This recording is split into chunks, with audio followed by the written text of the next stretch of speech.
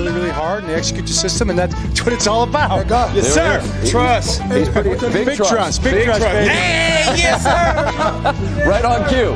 Hey, right on cue. Hey, let me.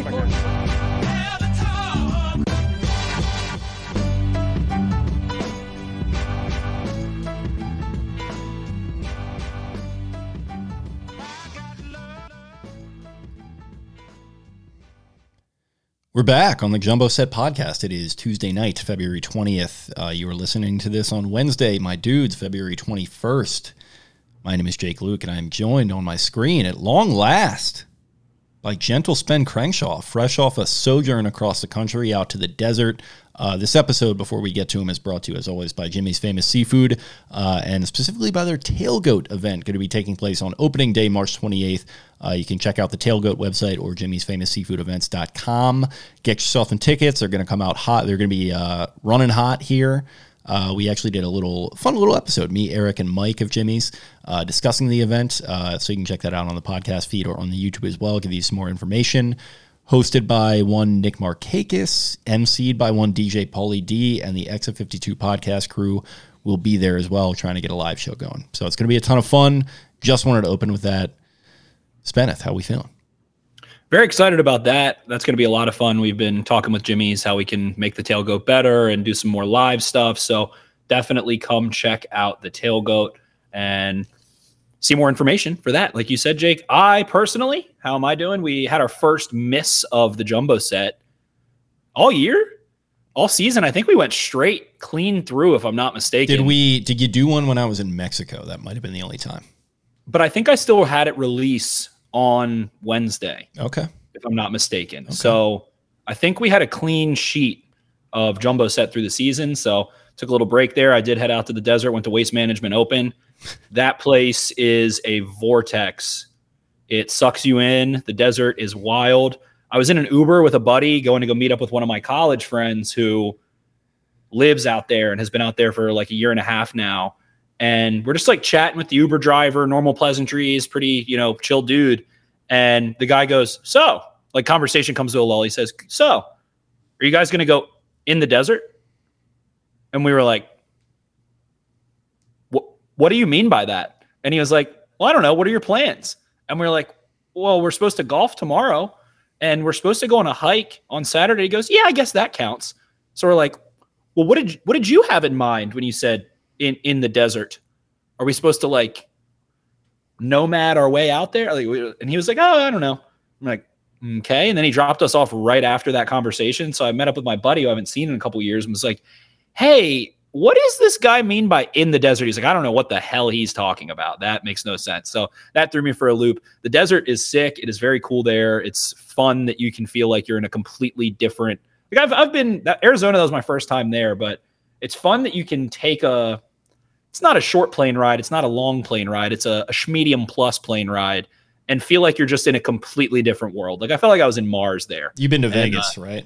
I actually have not been to Vegas. Yeah, that's my one time being out there, and I guess I kind of was in Mexico this past year, but yeah, it's wild. It's truly the Badlands. It's some harsh country out that way, but Vegas is funny because you got this oasis of just sin and vice in the middle of just absolutely nowhere. You can see for miles.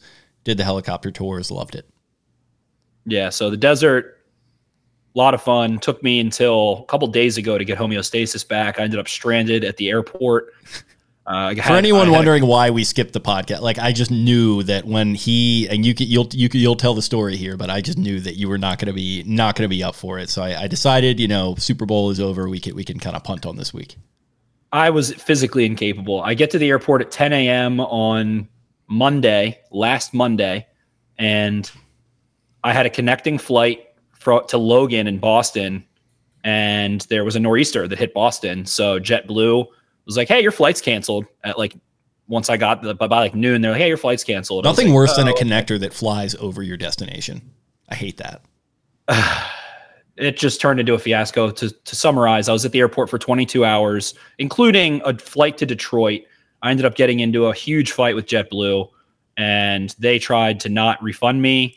And then I ended up complaining about it on Twitter. Then the Twitter account refunds me after the live rep was like, we can't refund you. The flight hasn't been canceled. They basically just kept rescheduling me in 2-hour increments and making new flights. And I just knew they were going to fuck me. And I was that's what happened when I got stranded in Mexico that night. They rescheduled all day, then 5 p.m. cancel on you, and you're stuck in another country. That was sick. Fantastic. Just love that. So I ended up in the airport for 22 hours. I came home. I had a sore throat. I was exhausted. I had some work to do during the day, and then I just slept from like 4 p.m. to like midnight on the couch. And I was not well until probably yesterday. So I'm recovered. I'm back. Got around to golfing, hit the gym, hit the sauna. Can't keep me down for too long. We're back, baby. That's always a weird wake up. Like the kind of hungover, like, you know, you fall asleep before you really were planning to wake up in the middle of the night, just dry mouth. General sense of just where the fuck am I? I've been there a time or two. The worst part about it, arguably, too, is this guy. I was there for a bachelor party. This guy, Josh, I was sharing a room with him at the Airbnb. And the morning of the flights, I was sleeping. It was like 5 a.m. I didn't go to bed until like 3. 5 a.m. I just hear him rustling around the room. He had an early flight. And he's rustling. I hear him say something like, oh, shit. Like, oh. And then taps me on my ass. Hey, Spence, have you seen my wallet? I was like, have you checked the recliner downstairs you were sitting in yesterday? Goes downstairs, finds his wallet, and he just woke me up and I couldn't fall back asleep. So I got like 2 hours of sleep the night before. So shout out to you, Josh. Thanks for waking me up for the easiest reason ever. Also, and like, not to keep belaboring this point, we'll get to the show proper, but like, of course, you were in attendance for the Waste Management where they finally jumped the shark, and just complete and utter chaos. I think the weather had a lot to do with it, but like, you've got Zach Johnson snapping back at these people. It's just like the Thunderbirds are just losing contain. Absolute insanity out there. It sounds like they're maybe making some plans to rein it in next year. One of my friends may or may not have yelled at Scotty Scheffler, hit it to the green, you F word, P, U, blank, blank, Y.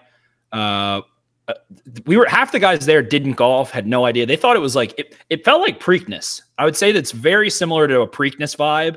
And we were at the grandstands and stuff, but then my one buddy was wearing a blue Peyton Manning jersey.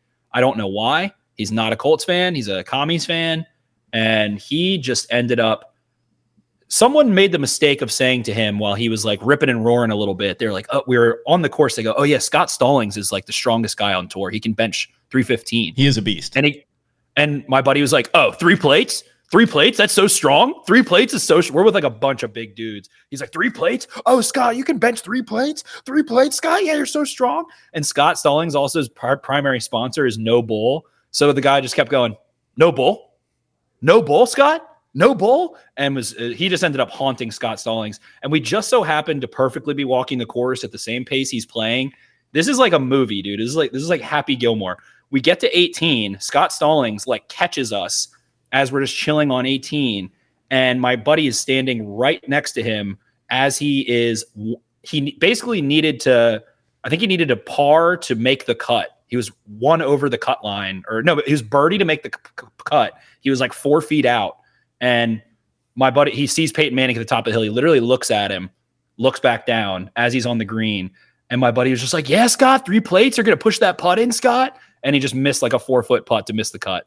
I think Scott Stallings probably permanently hates Peyton Manning. That's disgusting. Your friend should be ashamed of himself, by the way. We need to shrink the game. We need less people in attendance at these things. I'm Team Big Cat here. Big Cat says you have all year to prepare for this. You know what's about to happen. You know what this event is. That's true. Like Zach Johnson went out there like after his tirade and he was like, this event has crossed the line every single year I've been on tour and I've been coming to it for 21 years. It's like, all right, Zach, like maybe just don't go to it anymore. Like what are we doing here? Rory didn't play in it. Maybe Rory doesn't like it. Like he's not Rory's not a huge West Coast swing guy. He'll skip some of those events, so it makes sense. But it's, you know, it's water under the bridge now, and it sounds like they're gonna try to rein it in next year. We'll see. Scottsdale's a crazy place. Highly recommend. It's crazy. Kind of has a little bit of Nashville vibes in a way. Little Wild West there for you. Absolutely. Okay. Is that all we got for your trip? Oh yeah, that's all we got. Okay. Well, we can jump into some Ravens talk then. 10 minutes in. How about that? Opening with some interesting news here. We did want to touch on this. I didn't want to stay totally silent about it on the podcast, but I did kind of want to wait for facts to come out. There's just nothing you can really gain from actively commenting on something like this. I think as we saw on Twitter with the way that this all unfolded with Zay Flowers, with the investigation opened into him about a domestic incident, there was as the facts as I understand them, there was a cell phone call placed to 911. And then I don't know if an official report, but some kind of inquiry was made with the Acton, Massachusetts Police Department about a domestic incident. The 911 call was pinged, geolocated next to Zayflower's house. The girl making the call said she was frightened and that the person perpetrating the incident was an NFL player and that he hit her in the arms, I think is the exactly what happened. And then his brother waved a gun at her. I think it was that there was marks on her arms. Yeah, right. And then his brother waved a gun at her or something to that effect. Yeah, and so the investigation opens into Zayflowers because it's geolocated next to his house. I think it ultimately was identified that the call was made by the girl that he was dating. The knowledge came out in dribs and drabs. I think you and I heard about it a little bit before it kind of made that initial leak. So we were kind of just sitting there trying to piece together what was going on with it, how to make sense of it all. And I think, yeah, our approach is pretty much, we can speculate all we want. We'll do that privately. But as far as like commenting on it on Twitter and on the podcast, like we'll wait. So today it comes out that and it's a press release from, I think Baltimore City or might've been Baltimore County Police Department. They state that the investigation is closed on the press release, but then the language in the documentation, this is per Jeff Zrebiec, says that it's suspended. So insofar as like what actually happened or whatever, I don't know. It all just seems kind of moot because it is suspended for the time being.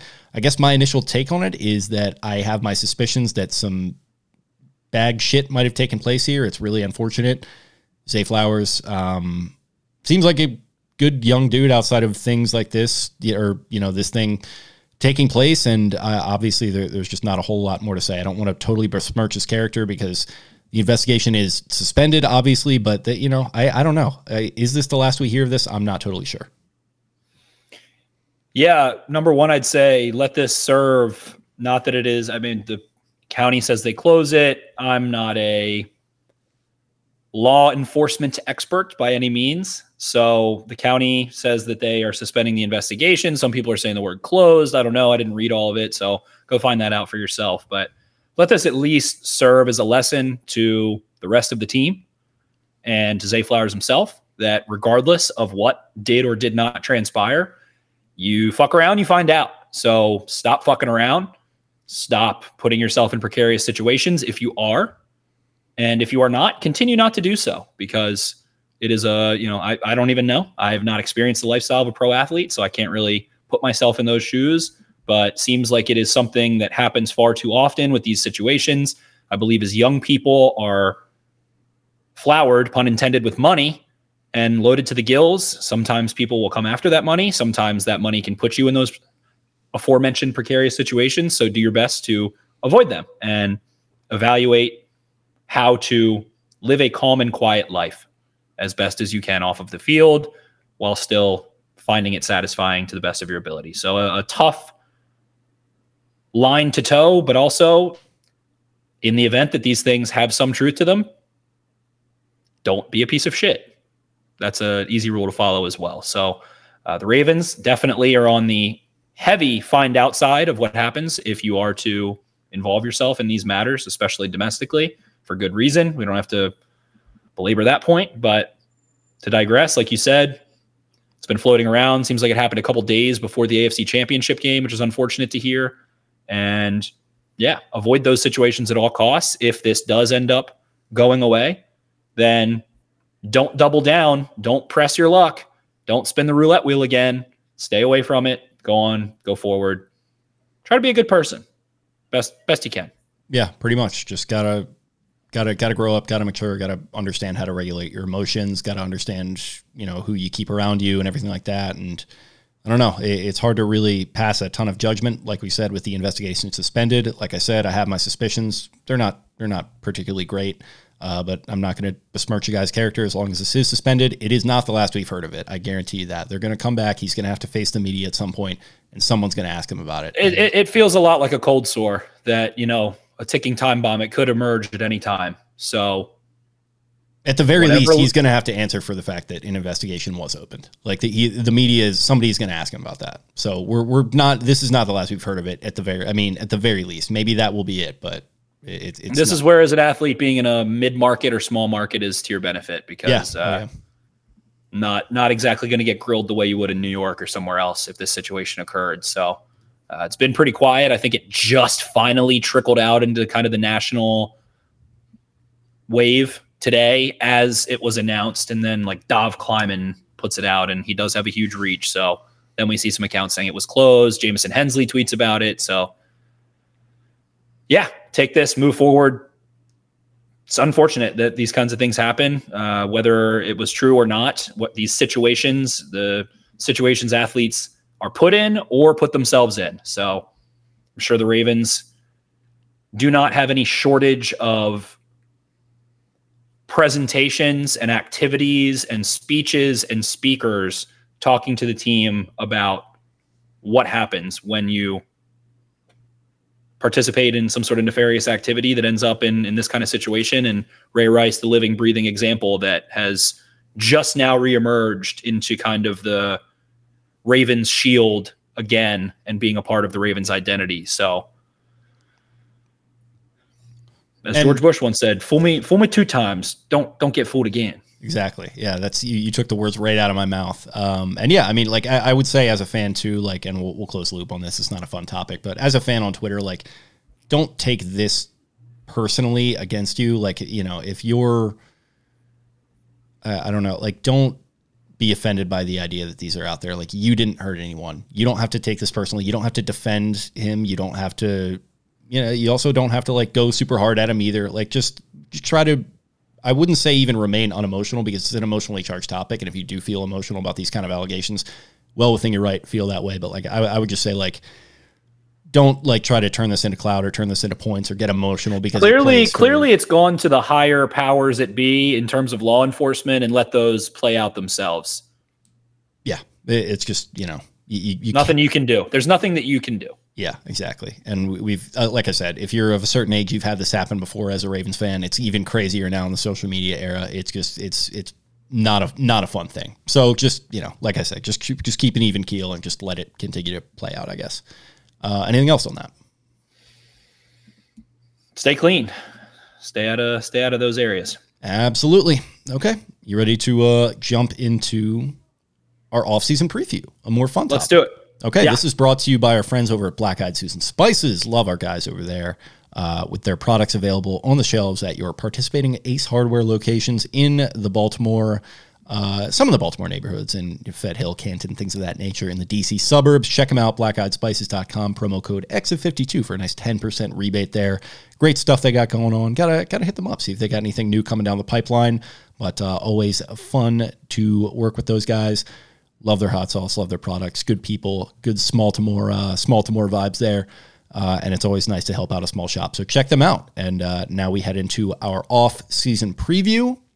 So I've got this a little bit structured. We put together a little bit of a run sheet here. And I guess I would just start out with total cap space as of this recording for the Baltimore Ravens. I don't know if this factors in Nelly Aguilar.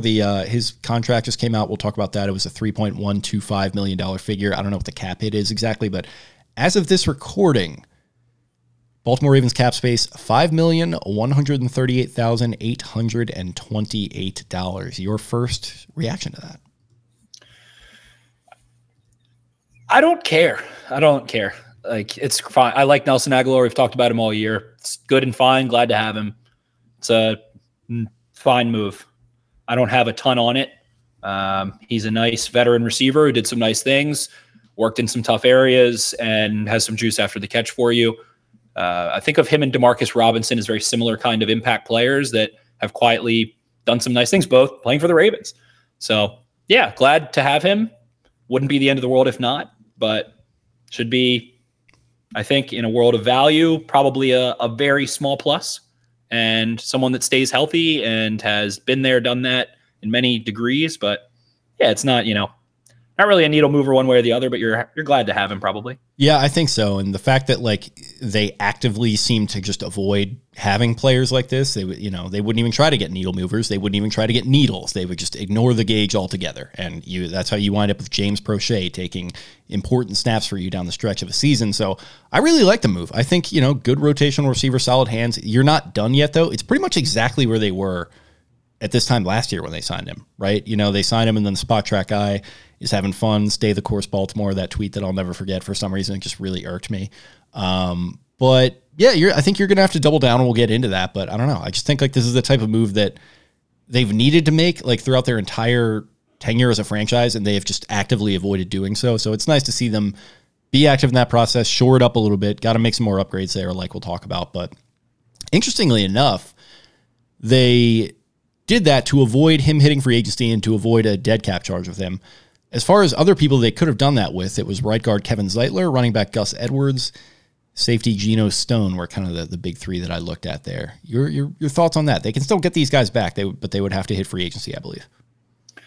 Yeah, Gus Edwards, someone that we know through the grapevine, the Ravens were very cautious regarding his medicals and were weary coming off of his knee injury in that fell swoop of 2021. Marcus Peters and him back-to-back plays. And then J.K. Dobbins as well, Justice Hill as well. So Gus Edwards coming off a 13-touchdown year, second most touchdowns in Ravens history, right? Mm-hmm. And nice player. Kevin Zeitler, it kind of got out with last year that the Ravens didn't extend him, and he was not happy with that. And he seemed to really struggle early in the year. And I feel like he was playing through some injuries. My take on that would be that I don't think the Ravens trust his tread and mileage, while he did end up playing really well this year down the stretch, being pretty consistent and kind of locking down that right side. The Ravens seem to really want to move on. I would think Ben Cleveland in a Ben Powers-like contract year situation will probably get a really solid shot to start on that right side. Stone, we'll see. I mean, curious. It sounds like from people that we've talked to and guys like Brad Spielberger, when we had a conversation with him, I think mid-season, he was like, yeah, he's the exact category of safety that like doesn't get paid as much as everyone thinks they should. He has no valuation on OTC either, which I found interesting. I was doing that for this exercise where you go through and they have the valuation for the big names. He didn't even have one, which, I get that he's not a big name guy, but he's coming off a productive season. So very interesting. And I just clicked on Kyle Hamilton to see his, but yeah, that is weird. Very interesting. Maybe because he's a free agent. I don't know. Maybe they're messing with those, maybe. But like, if they had it for some of these other guys, are they just like, I feel like you would want to be plugged in on a guy like this. But I think that kind of reflects the weird market value that he's going to have. Because like productive guy, like not the most uber athletic. Like I think when he was on that kind of run and he's like on Marlon's Instagram live and they're talking about who's leading the league in interceptions and stuff, like the vibes are high and you're like, man, this guy maybe could make some real money. But I don't know. I kind of get the vibe that he might not be like breaking the bank in the way he would have hoped, which is, unfortunate for him. Yeah, I think he'll get some sort of contract somewhere, unless it's a 1-year deal, but I could see him getting, a 10, 15, $20 million, 2-3-year deal, something like that. Mm-hmm. Interestingly enough, too, just clicking around, just baseline stuff, Pro Football Reference, he had 7 interceptions. He had 9 pass breakups. He started 11 games. He had 66 tackles.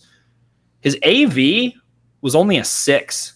While having 7 interceptions. Last year, he had 0 interceptions and 1 pass breakup and 1 forced fumble. His AV was 4. So seems like he is a very strange evaluation on the open market. But, man, I mean, a player that has – I think he's a starting safety somewhere in the NFL. I think he should be paid like a starting – middle-of-the-road safety and deserves to be, and is a player that we liked coming out. We're happy the Ravens ended up with, happy that they brought him back. But, yeah, very strange situation with him, and curious to see what he ends up getting on the open market as he is set to become an unrestricted free agent. Notable names, Justin Madubuike, tag is available there. I'm kind of curious about him. I think I saw somebody said today, I think it was Jonas Schaefer, talking about non-exclusive tag could be a good route for him. OTC values him at essentially $15.5 million a year. I think he's probably going to get more than that on the open market should he get there. Ravens probably as well. I mean, we're best friends with his agent, obviously, so we know what's going on. How would you couch this in a way that makes it sound like that we don't know what's going on? What would you speculate is going to happen here? My speculation would be that the Ravens tag him and then sign him to an extension shortly thereafter. If I had to guess, I think that would allow them to maneuver numbers to be compliant to meet certain dates without his tag impacting them greatly. The whisperings we've kind of heard, or that he's not going anywhere. So if he does, you can yell at us all you want. But that's what we've heard, is that he's remaining in Baltimore. Yeah, and if you want to do that, it's at Barstool Banks. Make sure to go to that Twitter account and direct all complaints there. Please and thank you. So, yeah, I think Justin Madubuike deserves everything in the world, developed really nicely, has been probably just had the best pass rushing season, honestly, of a defensive lineman. I think somebody, maybe Jonas, someone like that, was tweeting out some kind of numbers, but one of the best, if not the best, interior pass rushing seasons, and really probably one of the 3 best pass rushing seasons of any Raven ever. You'd probably throw a Suggs year in there, Doomerville's year. There's who else? Peter Boulware. I mean, yeah, Nada probably didn't have the sack numbers, but similar type of impact. Nada was a force at one point, but Madubuike was doing it in a way that was really, impactful in terms of actually being able to finish and pressures and win rate and being a consistent force. So, and doing it in different ways too, being able to do it on stunts, being able to do it straight up, being able to do it on passing downs, alignments. He was kicking out as an end at times on third down later in the season, able to have success there. So you feel outstanding about his development, and that it is encouraging with guys like Chuck Smith remaining with all the brain drain that has gone on with the Ravens coaching staff. It seems like the doctor will stay and continue to keep these pass rushers under his wing. And man, I mean, what a year. Has anyone ever percentage-wise made more money in a season? Like, this was one of the all-time non-quarterback contract years you can really think of, especially in team history. I was going to say, I think Joe Flacco might have done it in 4 weeks, but that's a little bit of a different story. Odell Beckham Jr. Aguilar just re-signed. I mean, I wouldn't hate it, but just like the health stuff, and you kind of soured me on him a little bit too with your kind of review of the end of the season for it. It's just a weird ending to the season. It kind of felt like he got benched for Bateman a little bit. I really liked him. I liked the vibes. I liked the big play potential. It just felt like he maybe wasn't there necessarily enough. And I don't know. I think he could probably get some similar impact on the market, maybe for similar money, because like he's not going to make $15 million again. But I think he probably still wants to make somewhere close to like 6 to 7. So we'll see what happens with him. Over the cap valuation at $3.7 million. Kind of felt like the True Detective ending from this Sunday. A lot of hype, a lot of potential. You liked where they were going, and then like, I gotta catch up on that. Yeah, very, very, very mixed reviews. Largely negative from what I saw. Good season. I'll say it was a good season, and I think it was an okay season from Odell Beckham himself. So I think it's move on from that. I don't think that you can rely on him to stay healthy. I think. Yeah. If he wants to sign and that benefits you in terms of void years and all the hoopla there, sure, he can come back and pay him a small amount of dollars. And if he wants to stay in Baltimore and hang out for another year and, catch 30, 40 balls, sure. It's again, if it's if it's the Nelly contract, like I'm fine with it. But I do think he's probably going to want a little more, just because his name brand will command it. Like if he goes to the market, someone's going to pay him like 6 or 7 at least. I guess. I don't know. I just don't think it really. The Chiefs are going to do it, and he's going to win a ring with them. I don't think it really just impact. Again, I don't think these are like impact things. I think Madubuike of everything we've discussed so far, I think Madubuike is the only thing that is impactful, one way or the other. Well, let's go to Patrick Queen, OTC, $13.235 million. What do you think? I think he's going to get paid a lot somewhere else. I think he's going to get paid 16, 17, 18. I go look at Tremaine Edmonds' contract in Chicago with the final 4 teams in the conference championships, and then what you saw guys like Leo Chenal and Fred Warner do in the Super Bowl and the impact they made and how much attention linebackers have gotten. I think some of these new GMs are going to go pay someone that was on a historically good defense. I'm not going to say they were historically great, but they were historically good. Right. And want to steal some of that flavor. He's so young. He also doesn't have a lot of mileage for being a linebacker. He hasn't had, and I'll knock on wood for him because I love him, hasn't had a significant injury. He didn't play that much in college. He is very young and has been able to stay on the field. So I think he gets paid handsomely elsewhere. Again, people will make the McDonald connection to Seattle. I don't know. They already have Jordan Brooks there, who they seem to like a lot. I don't know. Texans have been rumored for whatever reason for some time. I don't know how that even started, but it's been a thing for like a full year now. So I think PQ gets a big bag somewhere else.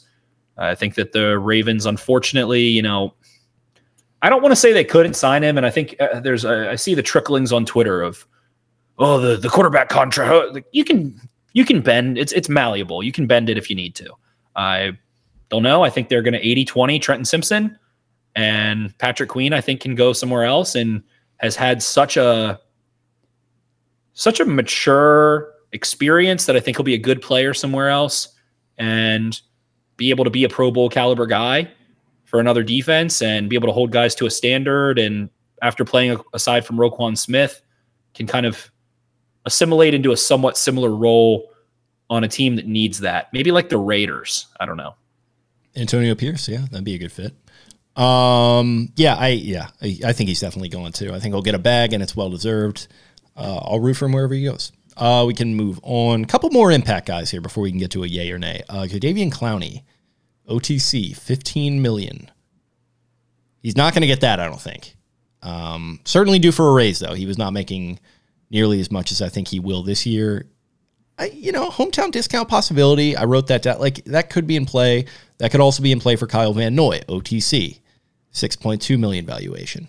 It's interesting that they're so far apart there. It might be sack production, but I think they were kind of close in that. So I think that has to do with snaps. So over the cap's valuations take into consideration playing time in terms of snap percentage of total snaps plus PFF grade. And then they weigh things like sacks, interceptions, touchdowns, yards, things like that. Yeah, and Van Noy obviously signed a couple weeks in, so that would make more sense there. But yeah, I mean, Clowney valued at $15 million. I think he'll probably get somewhere. I'm no Brad Spielberger, who predicted that Nelly contract to a T, by the way. I think we'll probably get somewhere in that, $6 to $8 million range, and then Van Noy maybe a couple less million than that. Maybe 4 to 5. Van Noy actually made some comments to friends of the program, Bobby and Sarah, where it was something to the effect of like not wanting to take a hometown discount is what Sarah tweeted out. And then Van Noy came back on Twitter and said, well, I didn't say it exactly to that effect. He sounded maybe a little more amenable to it. But yeah, I mean, he wants a raise, understandably so. What do you think of that? What do you make of these two guys?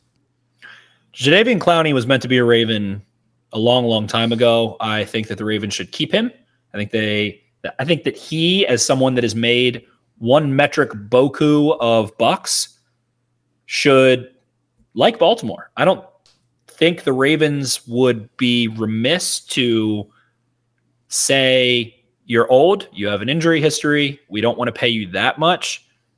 He might be able to get more dollars elsewhere. I don't think players really take hometown discounts anymore because of the globalization of the sport and technology in general, but just stay here. It feels right. Yeah, it just feels right. It looked right. It felt right. It was right.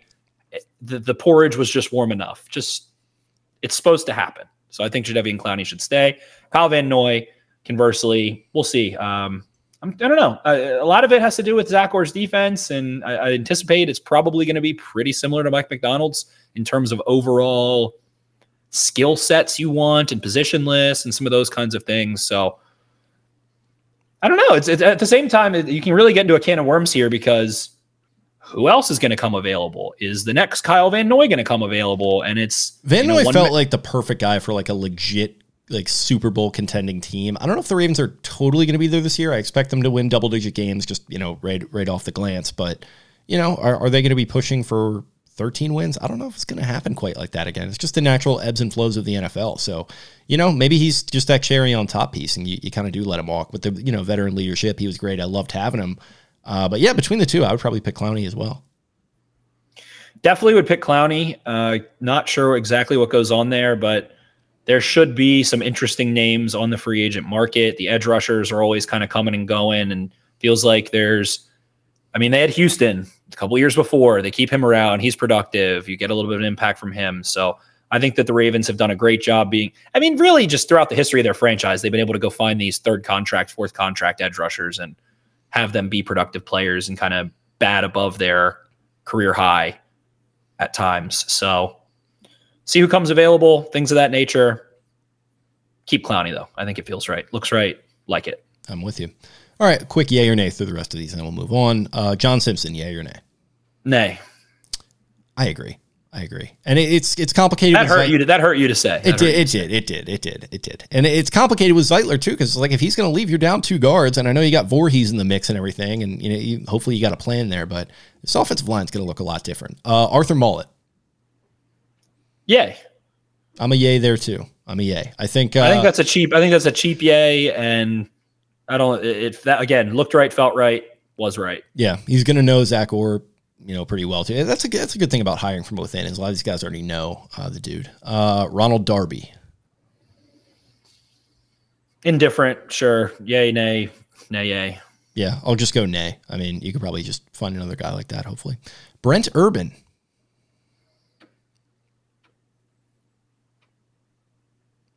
This is a weird one. He's kind of getting up there a little bit, especially with the mileage that he's had, some of those injuries, Yeah, he stayed healthy. I mean, he's very cheap. I'll go yay. Sure. Yeah, especially there's not that many, spoiler alert, not many yays left. I'll go yay. Devin Duvernay. Nay. J.K. Dobbins.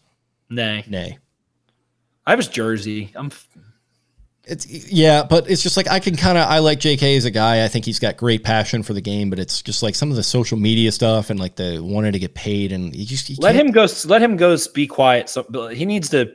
You gotta stay 70% healthy through a year and have some good production. Then we can do all that stuff. Like it was wearing me out at the end there. And I like him. He's a good player. Seems like a nice guy. Achilles is very tough to come back from, considering the knees as well. Yeah, the knees too. I mean, it's brutal. And it's running. Feel terrible for the guy. I mean, he got fucked. I thought he was going to be a borderline all-pro. I thought he could have been an all-pro running back 2 years ago. He arguably was in 2020. Down the stretch. Malik Harrison.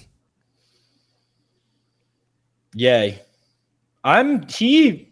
He is very interesting to me. I could see him quietly getting. I was going to say, I think he could challenge on the open market a little bit. He's not going to break the bank, but like somebody could see something in him. I could see a 2-year, $10 million contract somewhere for him. Little versatility. He low key like changed positions, didn't he? I mean, yeah, I think there's wasn't snaps for him to be having, and they wanted to get him on the field at the same time. And he has the frame of an edge, and was a nice, again, someone we've talked about. I think he was like a true base 4-3, if you want to call it, Sam linebacker from the 2000s that is kind of like he would have been really good in 2004, right? In that kind of 4-3 world, and a little crossed up, but I think he's a nice player. I think he's an outstanding special teams player, and just a very calm presence defensively, nice role player to have, and could see someone talking them, not even talking themselves. I could just see someone just loving him and loving his skill set, and he's not going to be expensive. So I would like to have him back. And, I mean, if you're getting rid of Queen, you have Trenton Simpson. It'd be nice to have another veteran there too, that has kind of been in the system for a while as a kind of double insurance policy. Absolutely. Darius Washington is our last one. I'll go yay. I don't care. Nay. I'm going to go nay. Okay. That hating on Darius Washington there. I hate that. I'm not hating on him. I just, there's another Darius Washington. Okay. All right. So we can get into just general question. What will your offseason strategy be here?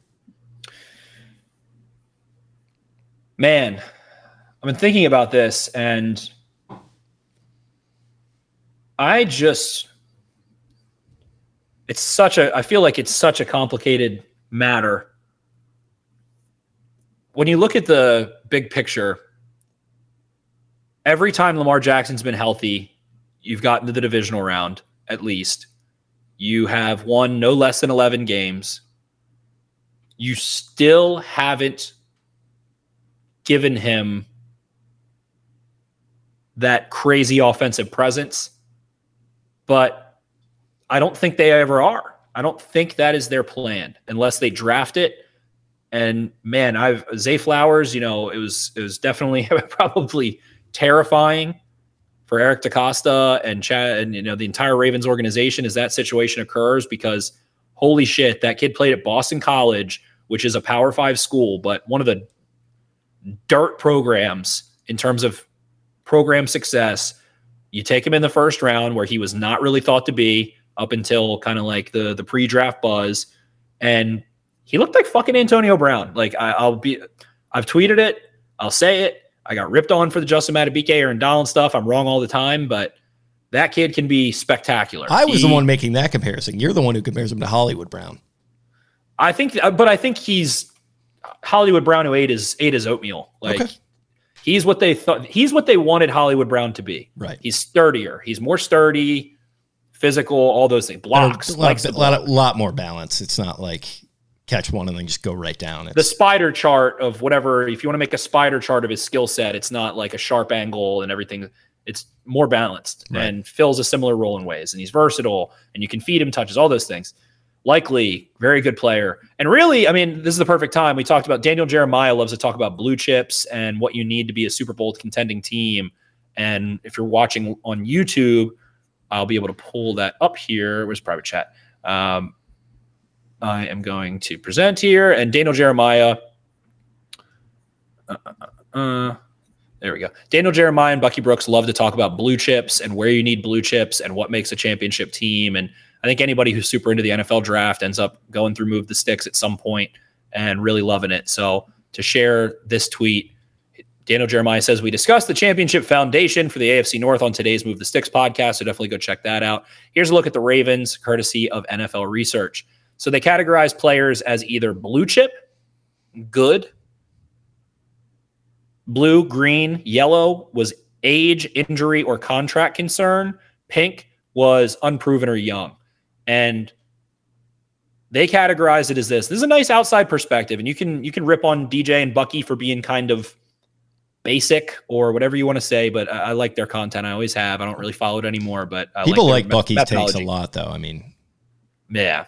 So Lamar Jackson is a blue chip. Mark Andrews is a blue chip. Tyler Linderbaum is a blue chip. Madubuike, Hamilton, and Roquan Smith, all blue chip players, which was by far the most of any AFC North team. I think they had 2 more than any other team, maybe 3. I think the Bengals had Jamar Chase, Joe Burrow, and one other one. So when you look at this, I mean, Keaton Mitchell listed, counting on Keaton Mitchell, I mean, he got hurt late in the year. I'm not counting on Keaton Mitchell to do a damn thing in 2024. I got to disagree with Isaiah Likely as young / unproven. That guy is looking fucking good. Like I put him in green. Put him in green. Oh, yeah. So, Mark Andrews, hopefully the fact that, he came back and played a little, definitely probably rushed back sooner than he needed to. And hopefully that ends up somehow being a good thing. Tyler Linderbaum there. People want to talk about the offensive line, but in terms of what does Lamar Jackson need to be successful, I just can't. The offensive line, we can go on and on and on. And throughout this offseason, we're going to go on and on and on about it. We're going to talk about it for 100 hours. I just know it. But I still can't get out of the mindset that they need a big, physical, stud receiver. They need a big, intimidating force that can take over a football game. Zay Flowers could end up being an all-pro caliber receiver. He is a very good receiver. I think already he is a Pro Bowl kind of, if you want to, they put him with that green tag. I like that. I think he's capable of being a blue, if you want to go in that world. But man, oh man, at some point you have to get a stud. There has to be a stud that is there for 3 years. That is Lamar Jackson's workhorse beast. And I think Mark Andrews has served as that in ways, but it needs to be a receiver. It has to be a receiver at some point. And it's tough to say. I hate that I'm saying it. I hate myself for saying it. I just can't get it out of my mind. We talk about receiver every single year. And now there's some whole polarizing thing. I saw kind of Cordell of 105.7 being like, the Ravens receivers are still just average, by the way. That's fine, but it's way better than it has been. Oh, yeah. So that's why I'm pissed that I still think this and still feel this way. The offensive line, sure. We can go down that wormhole. Ronnie Stanley's contract. Morgan Moses is under contract. You got Tyler Linderbaum. What's going to happen at guard? Draft a guard. Voorhees, Saleh, Cleveland, blah, blah, blah. We can play that whole rat race. It's the sliding. I mean, it's a sliding scale of positional value. Like average in 2024 at wide receiver, arguably one of the most important positions. Shout out to our guy Voss, been saying this for a long time. It's it's more important now, and it's the same thing. It's the same shit And I love Ozzie Newsome. I love him to death. He's, one of my favorite figures in football, literally of all time. But it was just always like, hey, we're just going to stick with our board. We're just going to stick with our board, and we're just going to take the best player available. And it's like, hey, man, that's fine. But like, you've got Joe Flacco now with a bad back, and you've got Joe Flacco who's paid, and you're not building around him. You're not checking your priors. You're not adjusting to this modern game. You're not doing enough in the draft in particular on offense. They just would never do it. And like, now they've started to do it a little bit, but even they're still behind the curve, to Cordell's point. Like, you're still relatively average at a position where you probably should be at least good. And I think you could make an argument they're going to be good. Like, I think Zay Flowers could take another step. I think Aguilar is fine. I think you're pretty solid there, but you could be a lot better. And this is an absolute pipe dream. It's crazy. Mike Evans is listed as the top unrestricted free agent right now. I don't see a world where he hits the market, but my God, if he does, like, I need Eric DeCosta to never leave his cell phone. Like, try to find a way to make that happen, because like that's the guy you're talking about. And yeah, he's 31. He's getting up there. He might not be there for 3 years, but like, this is like, that's the move to me. If it were to be possible, it's going to be difficult. The Glazers like to retain their talent. The glazing is crazy. We know how all that goes, but I don't know. It just seems like the stars are aligning in a weird way. So if he does hit the market, I'm putting all my chips in. I might even eschew a move at the offensive line, go a little bit more young and improving there, and try to make this thing work. Because then you don't have to worry about drafting anyone either, wide receiver. You can just focus offensive line there, Yeah, offensive line is weird because you can't have like two rookies on an offensive line unless you somehow, like, the Chiefs ended up drafting Trey Smith in like the 6th round, and he turns into an all-pros, or like an all-pro. Well, maybe you draft one guy, and then to your point, there's going to be another ex-player here. You can probably just find another John Simpson, right? If not just John Simpson. Yeah, you can probably find something close to a Kevin Zeitler. I mean, one of the craziest moves, I'm going to keep coming back to this. I'm still in shock that the Steelers traded Kevin Dotson away. That was insanity to me. I thought he was their best offensive lineman over the last couple of years. He goes to the Rams and turns in a stellar, dominant year. And look who's an unrestricted free agent this year, Kevin Dotson. And who is athletic and who sets the tone. So that is a prime free agent I'm looking at. But there is a premium paid on offense on prime. Look at Joe Tooney's contract when he became a free agent. That's where the Chiefs ended up going. In lieu of Tyreek Hill, they signed Tooney and ended up winning 2 Super Bowls that way. He doesn't even play in the Super Bowl, so whatever. But offensive line is a deep, nuanced conversation. I don't want to go into these conversations because they're so endless, but I mean, it's like Brandon Ayuk, a lot of rumors there. Justin Jefferson is just, neither of these you're ever going to count on happening. Justin Jefferson, what's going on with his situation?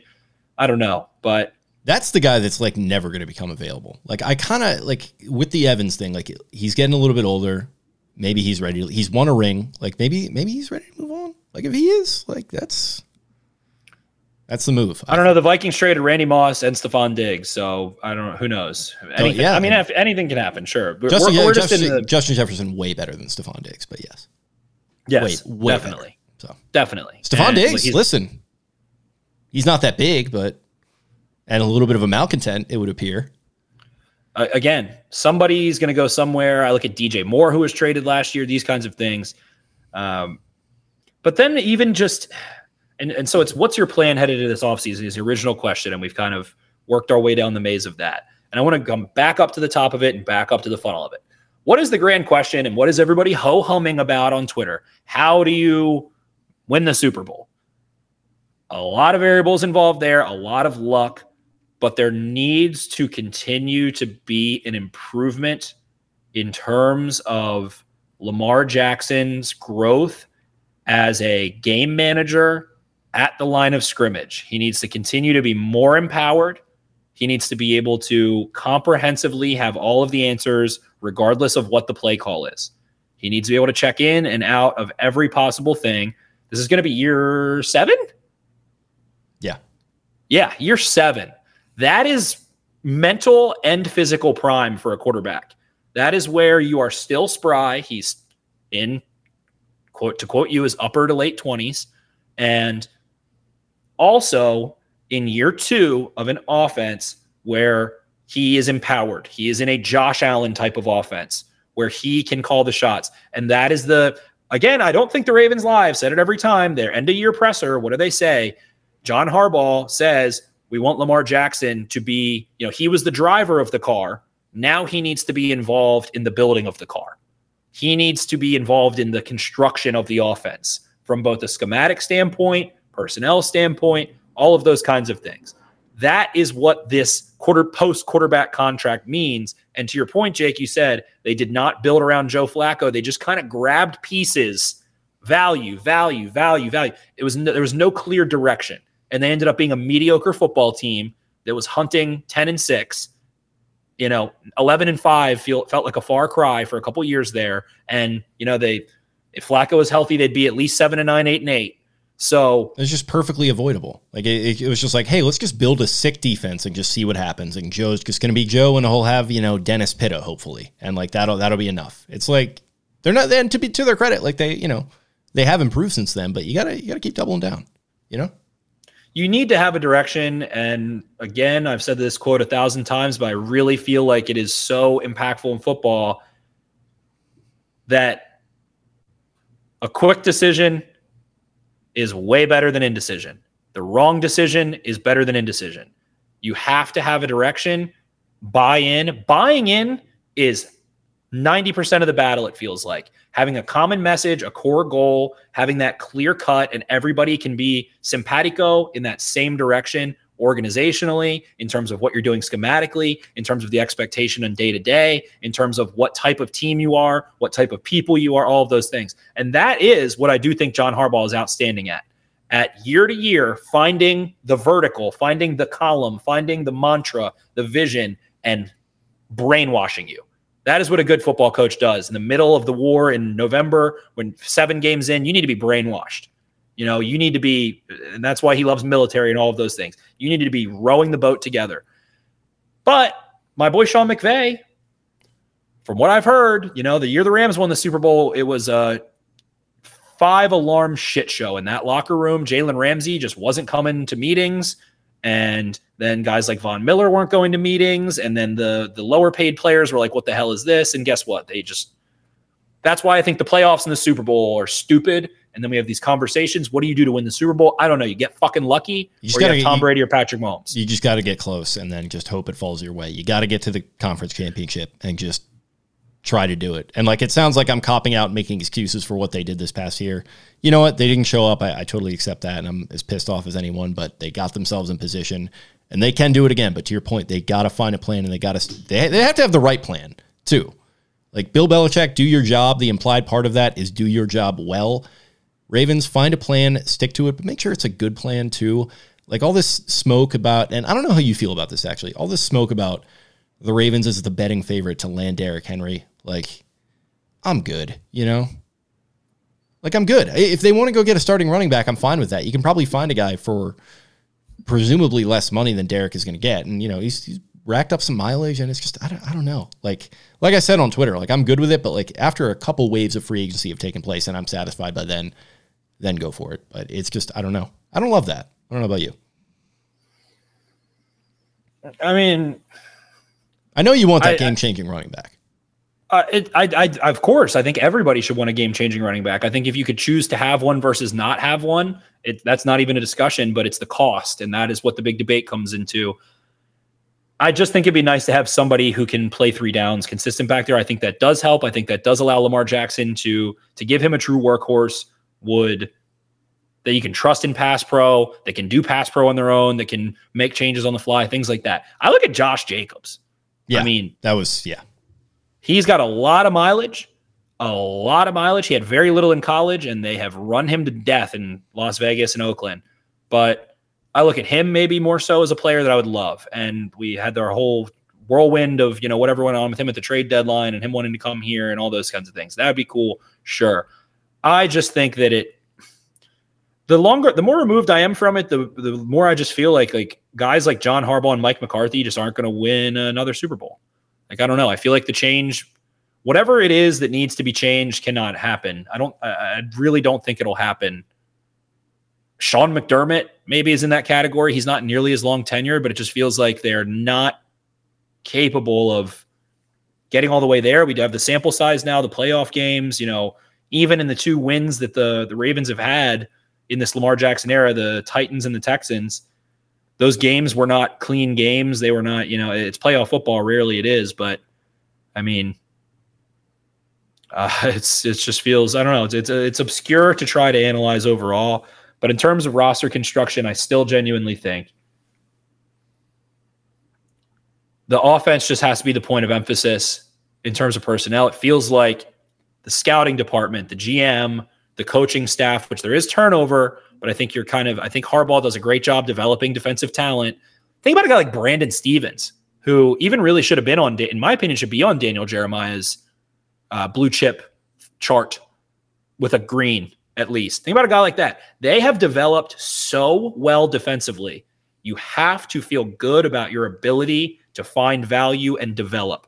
And drafting and developing are just as important as each other at any position. So I think the Ravens can develop defensively. Their efforts need to be hounding to find the right guy in terms of a receiver that is still that Goldilocks. They still need that Goldilocks receiver. It sickens me to say. I'm so tired of talking about it. I'm so tired of talking about it that I'm not tired of talking about it. I'm actually excited to go look at guys there's going to be a less angry tenor around it though this time around, because I think people are rational and are going to recognize look, you know what? They really did go for it and try to fix this thing last year, and they really did to an extent. I mean, Beckham, we didn't love the way that it ended overall, but good. It was a huge move. It got attention, and part of that is because of who he is, maybe more than than how good he is at this point, whatever. Right, and it was also a reaching across the aisle to Lamar and getting him to re-sign, the big deal. So that was a big part of it too. They drafted one in the first round again. Yeah. The third one. They signed a nice veteran in Aguilar, and then they made a flashy signing that they overpaid for. Yeah. They pushed in as much as they could considering what was available on the market. Yeah. They drafted with their first pick. They overpaid, and they grabbed just another. They just got another normal player in there that you can kind of just be like, okay, that's an NFL player. That's an NFL wide receiver in Nelson Aguilar. And there was an angry tenor around it this time last year, because when Aguilar signed, he was the best wide receiver on the roster. Now he's probably, and I mean, Bateman, obviously I'm forgetting about him a little bit, but he, health and all that stuff. But, it's Flowers, it's Bateman, it's him. Duvernay's probably going to be gone. So, you can work with that. That's a good starting point. They do have to make some moves. Draft is going to be interesting. I didn't want to talk draft too much on this episode because we'll obviously get to it. But, I mean, you're talking about this guy with size. I mean, Odunze's got size. Keon Coleman has some size. There are going to be options there, too, I think. There are a ton of options. This is the continuance, more so than last year, really, of your grand theory of, 7-on-7 football and the wide receiver bubble. Somebody in this draft could fall and be in striking range, and you could find a suitor. Who knows? The speculation of that is alwaysable, evergreen content there, hypothetical trades and mock drafts. So definitely a possibility, but man, they still need that dude. They need that jump ball, I don't care dude that is an alpha, that is the best football player on the field, all of those things. And I think they need a bat. I think everything they do should be offensive, really. Yeah. I think they should retain Matabike. You should go get some value free agents. Probably, whatever, defensively, go look at your secondary, keep the cupboard as full as you can, considering value there. You've got Roquan Smith, you've got Kyle Hamilton, you've got Michael Pierce, you've got Justin Matabike if you keep him, you've got Travis Jones, you've got Broderick Washington, outside linebackers. We talked about, see if you can bring Clowney back. You've got Owe. You can find those in the draft. You can do the Tavius Robinson could be a nice player there that we don't talk about, forget about. He started to look like he had a nice role. So defensively, cheap, system, Roquan Smith, Kyle Hamilton, and what you have inside with your defensive line. That's what this needs to be. And then keep building a monster. What took down the Chiefs? The only thing that has taken down the Chiefs was Jamar Chase and T. Higgins. The fact that the Bengals had a singular, I'm really just going to say Jamar Chase alone, who I feel like in this season and Burrow's injury is forgotten of the impact that he has on the football field. I don't know that exists in the draft. I don't know that that's available, and it probably won't be available because why would someone like that be available when you pick at 30? What could be available, though, is the T. Higgins, which they would love to have something like that, let me tell you. That, I think, is I would compare, I don't even know the right word. I was going to call him like Corbin Burns. That was going to be disrespecting Corbin Burns. What about Corbin Burnson? I don't want to disrespect Corbin Burns here. He's not like quite Garrett Cole. Like it's not Jamar Chase. And that is like the lowest tier of superstar. Like T. Higgins is a star player, and that is like the minimum threshold that I'm talking about. If you get T. Higgins in this offense, for example, that level of impact and that kind of skill set that feels strong and has an alpha to it and a impact that can take over games and win over, the average corner time and time again. That is the minimum that I'm looking at. I'm looking at DJ Moore kind of around there, that kind of impact.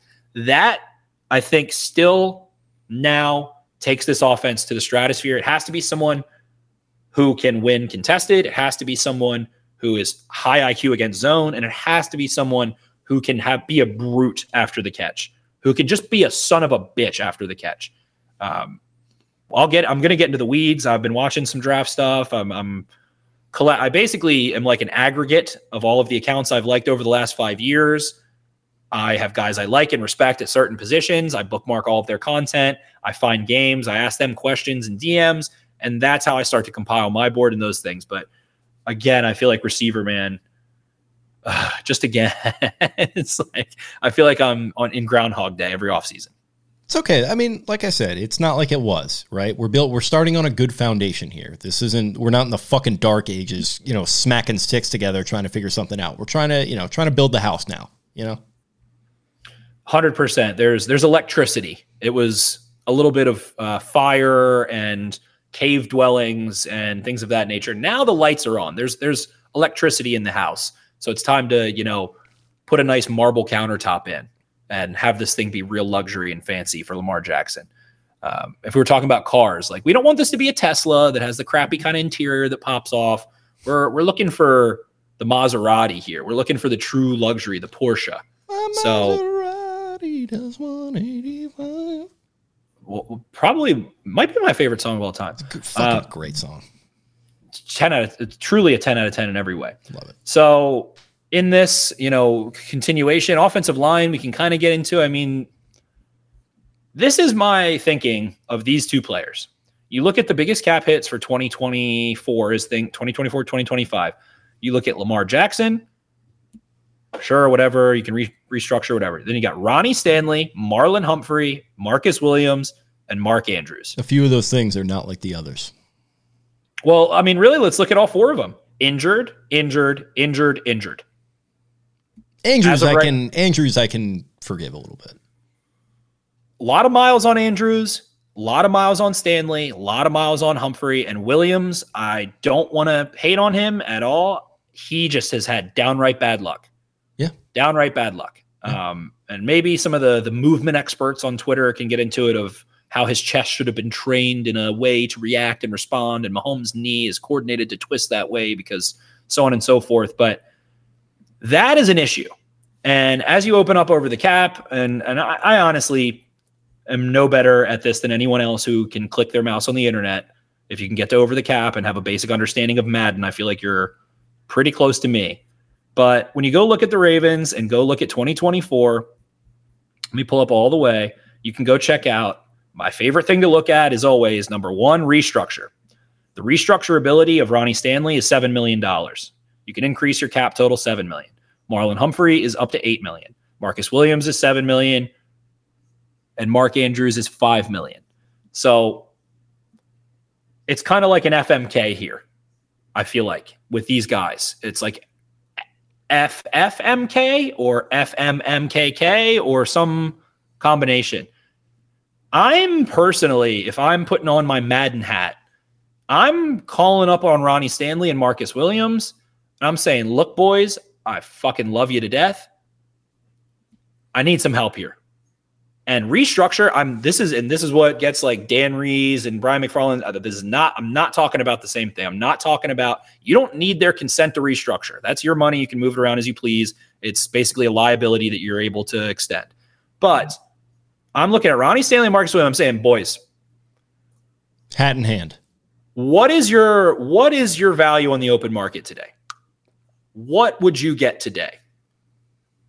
I've paid you a lot in cash very quickly. The Ravens are an opposite team. They pay out big, fast cash. That's what Brad Spielberg always talks about, right? Big, fast cash. So they have flexibility. The players paid. Ravens have not really messed with Ronnie Stanley's contract. He's been injured. It's not his fault, but it also sucked. Let's reduce these contracts, please. Let's come to an agreement on it. Let's tear a little bit of this up. I think what is Ronnie Stanley's career earnings at this point? I'm counting another man's cash. Ronnie Stanley to this point has made $63 million on just his new deal. Let's see. I believe. I got to look at history. Okay. He has earned $97 million in his 8 years so far. Solid. That's a lot of money. Yeah. Well, I mean, I'm not going to count another man's money, but what's the difference between 97 and 110? Do you want to play football? Do you want to, can we renegotiate something here that helps the boys out? That's what I'm looking for in my Madden oversimplification of an idiot talking about this stuff. Marcus Williams, I love you. You have made $48 million as a safety in the NFL to this point. I love you. You're a good player. We're happy to have you here. We want to win a Super Bowl. Can you help us out? Can we talk about your current market value? Consider that today what it would be. Can you help me out here? So those two guys I'm really looking at. Marlon Humphrey,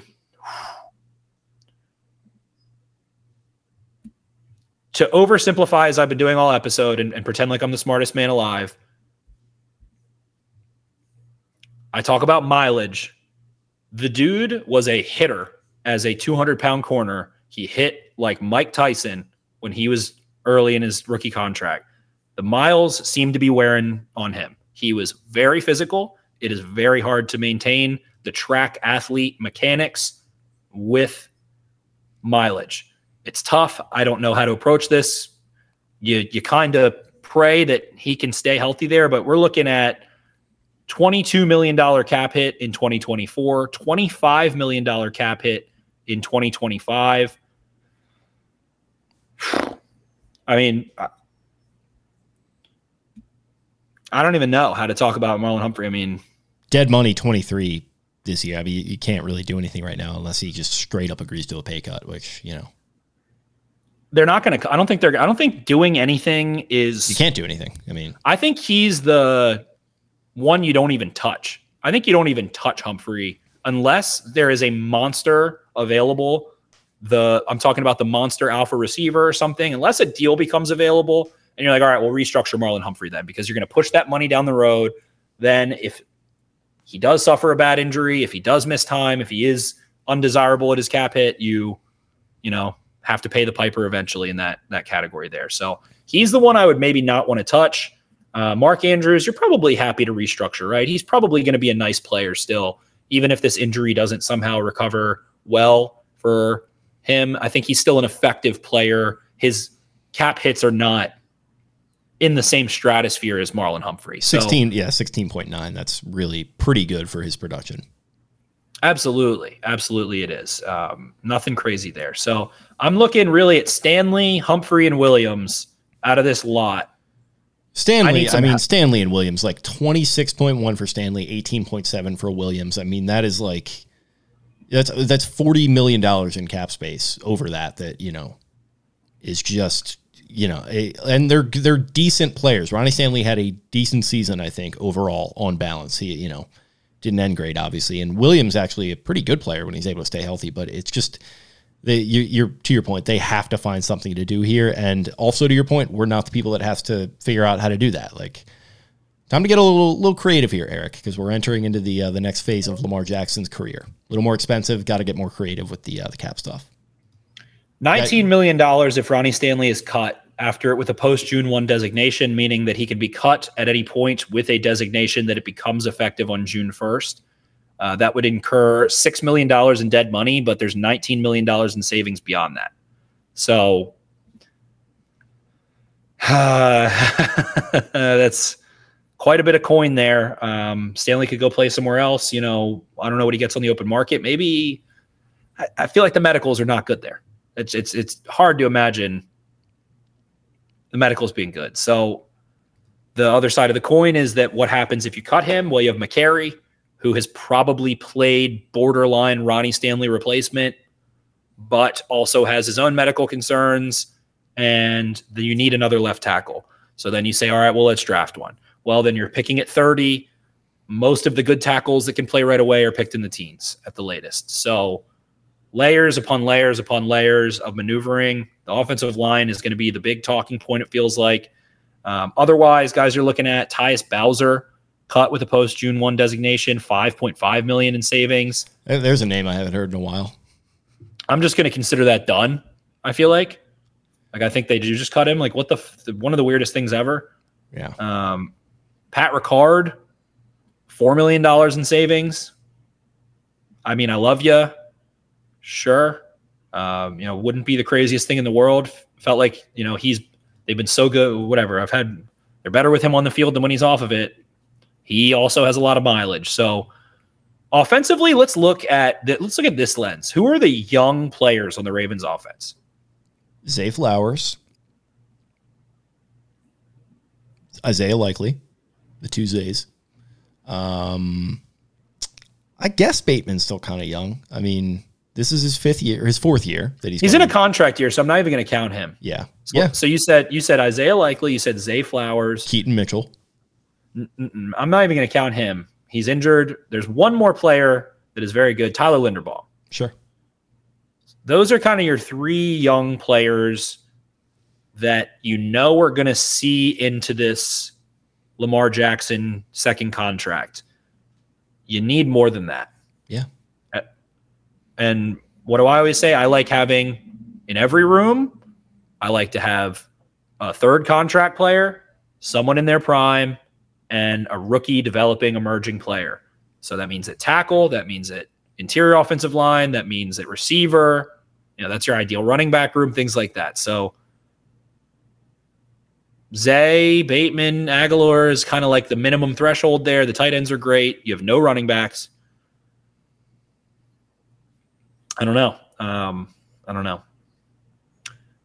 They have some shuffling to do offensively.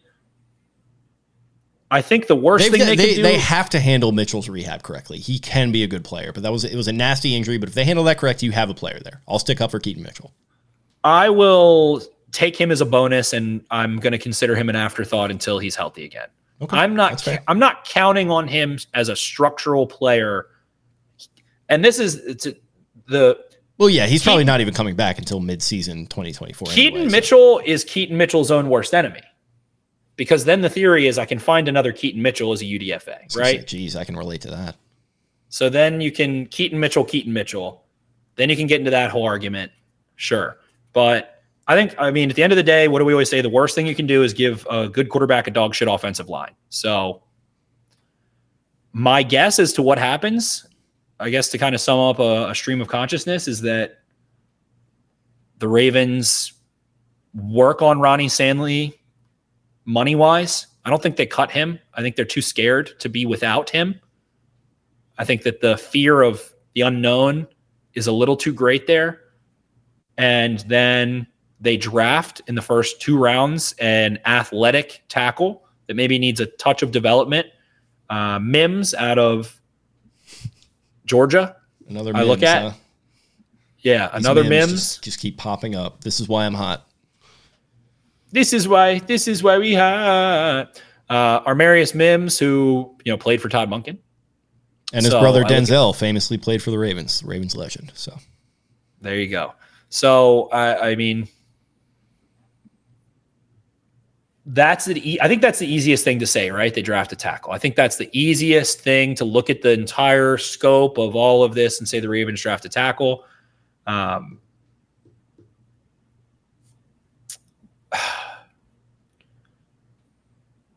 I don't know, man. It's just, you gotta go find a fucking dog somewhere that touches the football. And that could be a second round pick. It always could just be, if we could just hit on that second rounder. Look at all these guys that have been drafted in the second round over the last couple years. Where'd T. Higgins go? Second round. We could just get Cooper Kupp. DK Metcalf, second round. If we could just get A.J. Brown in the second round. A.J. Brown, second round. You can find these guys. Deebo Samuel. The bubble is bursting. How about that? How about hit on a second-round pick? How about that for the homework of the Ravens? Knock that second-round pick out of the fucking park. Somehow, some way. Famously, when the bubble burst, that is when Ryan Gosling said that he was jacked to the tits. Things are coming full circle here. It's time to grab our lifeboats and get out. I feel like I'm financially inside of you or something. Michael Pittman. Michael Pittman might actually be even lower than T. Higgins, just a little hair or two on that totem pole I was talking about. Yeah. They'll be on the, I mean, he'll maybe be on the market. I don't expect T. Higgins to hit it, but, could be him. Probably both franchise tagged if I had to guess. Colts how about that? How about nail a second round pick? How about maybe finagle a little higher second round pick?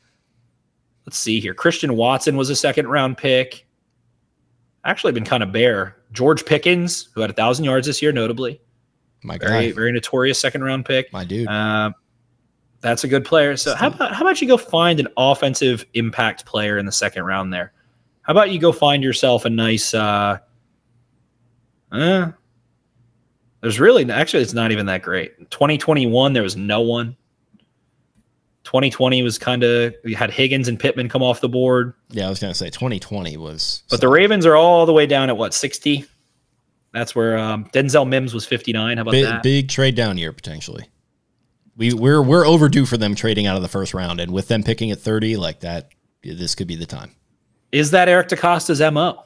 Maybe not, but he also loves those second round picks, even though he never has them somehow. He's like, I love my second round picks, feeling really antsy without them. And then for some reason, he just never has one. So funny how that works.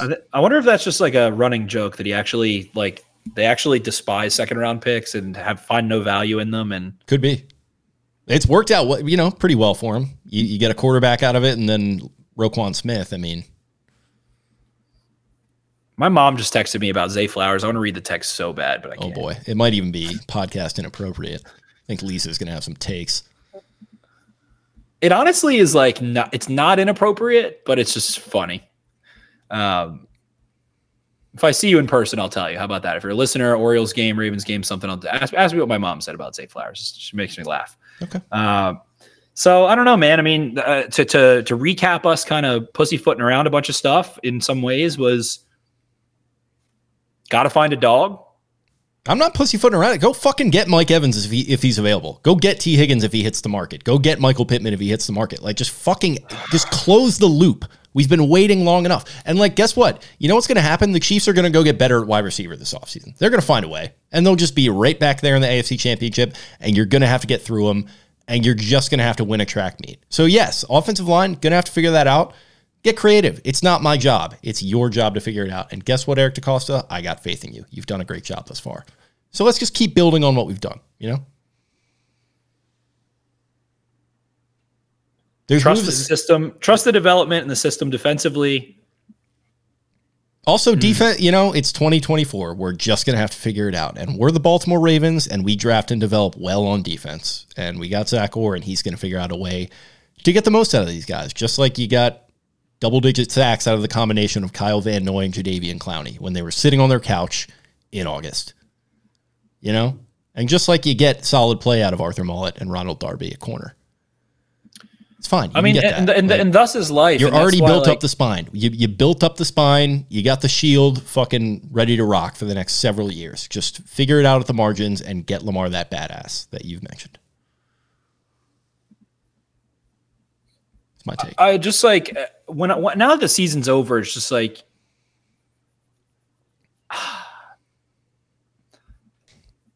so many players. My current thought process is so many players don't matter. They all serve their purpose. A lot of guys are role players. They're all within the same margin. So many of them are. And it's just it's the impact players that end up mattering. And that's why teams are able to sustain going to the playoffs year after year. It's not different sets of random guys going to the playoffs and winning their division 5 times in a row. And that's why it is the quarterback. They have designed it that way. So, I mean, these are the kinds of discussions that you have a martini or an old fashioned and you sit in Jupiter, Florida at Steve Bisciotti's house and, try and flesh out what do you like? What do you not like? I feel like it's how do you ascend? And I mean, really, the only answer I have right now is that, you look at what's past Johnny Harbaugh, and if it's not that, then is there a stud available? Is there an A.J. Brown type deal to be made? You have a first-round pick, and it is a garbage first-round pick. Throw it at a player. That's not breaking the bank. And really, if you were to sign an extension on a Brandon Ayuk, just hypothetically, let's just throw around some bullshit. 2025 would be him probably having a bigger cap number. You are pretty much scot-free on Ronnie Stanley if you are to bring him back. Let's see. Cut Ronnie Stanley next year. Yeah, you save $20 million. Marlon Humphrey you can get out from. Marcus Williams you can get out from.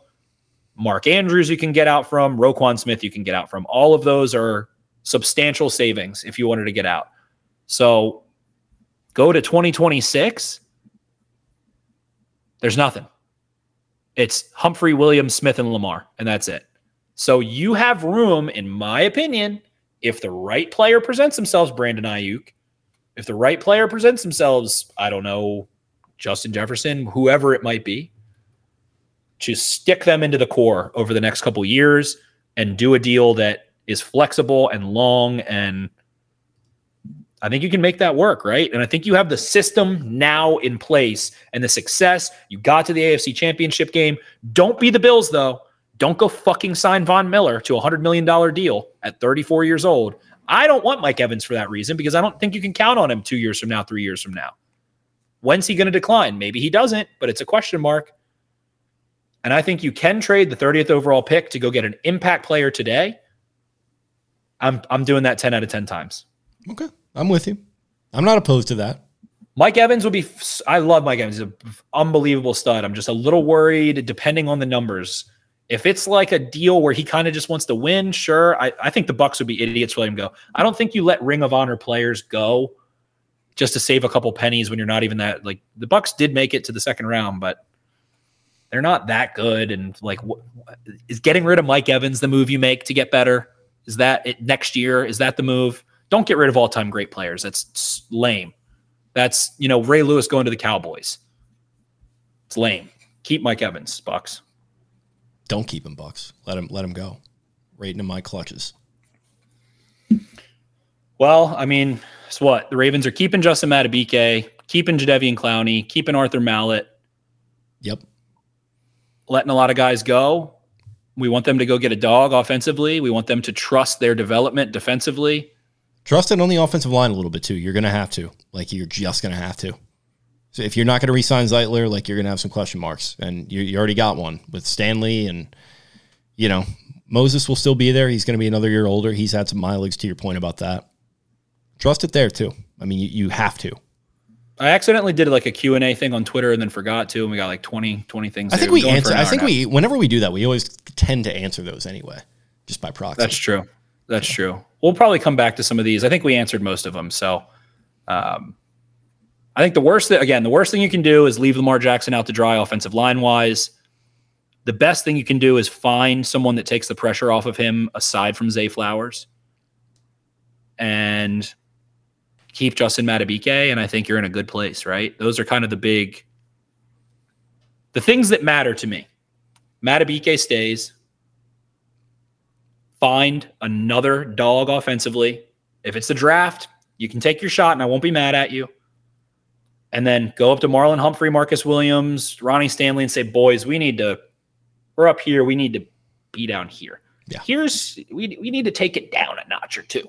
Can you help us win a Super Bowl here? Come on. I would like to hear Odunze in the Dundalk accent. Oh my God, Rome Odunze. Oh yeah, dude, that guy's a dog. Did you see him in the Natty? Yeah. That's a Stavi video just waiting to happen. Oh, Rome Odunze. Oh my God. He might be the prince that was promised. He could be. Listen.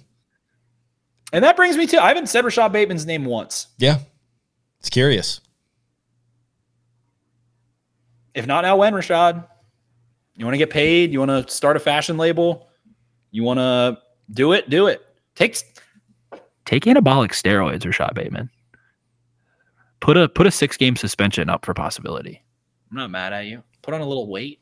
Put on a little strength. No one's going to remember those first 6 games anyway. Just, keep yourself healthy, come off the shelf, fresh legs. Lamar will get you to 3-3, 4-2, 5-1. Yeah. Go through training camp, do your suspension, be 211 pounds of twisted steel, develop some skeletal muscle, get paid, baby.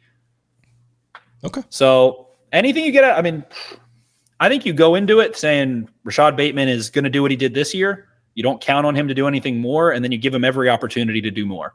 Right. So healthy offseason, healthy training camp. He's in that purgatory. Him and Owe, curious to see what happens there. Owe could very well, if there's a player that could have a monster 2024 on this roster, I think the 2 guys I would look at would be Travis Jones and Odafe Owe. I'm into it. I think Owe has come on really strong. You just need that sack production. That's really all that's missing. And hopefully he starts falling into a few of those next year and then also get some more just as far as natural production goes. So I like that.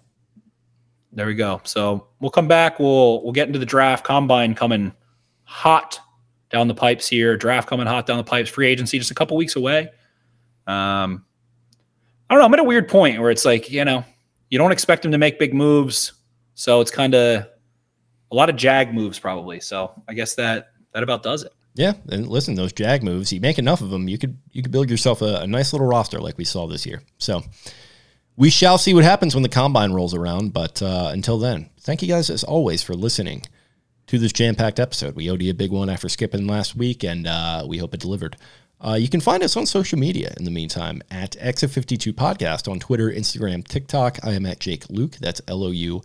Spenny's at Ravens4Dummies. That is the number 4 in the middle there. You can find Brian at Barstool Banks, Taylor at Taylor's My 10, Eric cranking up that Orioles coverage. Check out our interviews with Matt Wyrick, Brett Hollander, things of that nature. Talk to Mike from Jimmy's Famous Seafood about the Tailgate event. Check that out as well. Just content pumping. Baseball's right around the corner, so that's great too. Thanks to our presenting sponsor, Jimmy's Famous Seafood, as well as our other sponsors in Black Eyed Susan Spices and Fed Thrill Sunglasses. We appreciate you all. We appreciate all you listeners, and we'll talk to you guys again very, very soon. See ya. Arrivederci.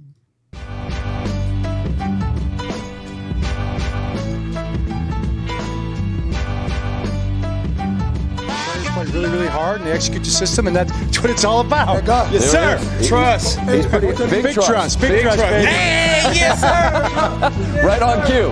Hey, right on cue. Hey, let me.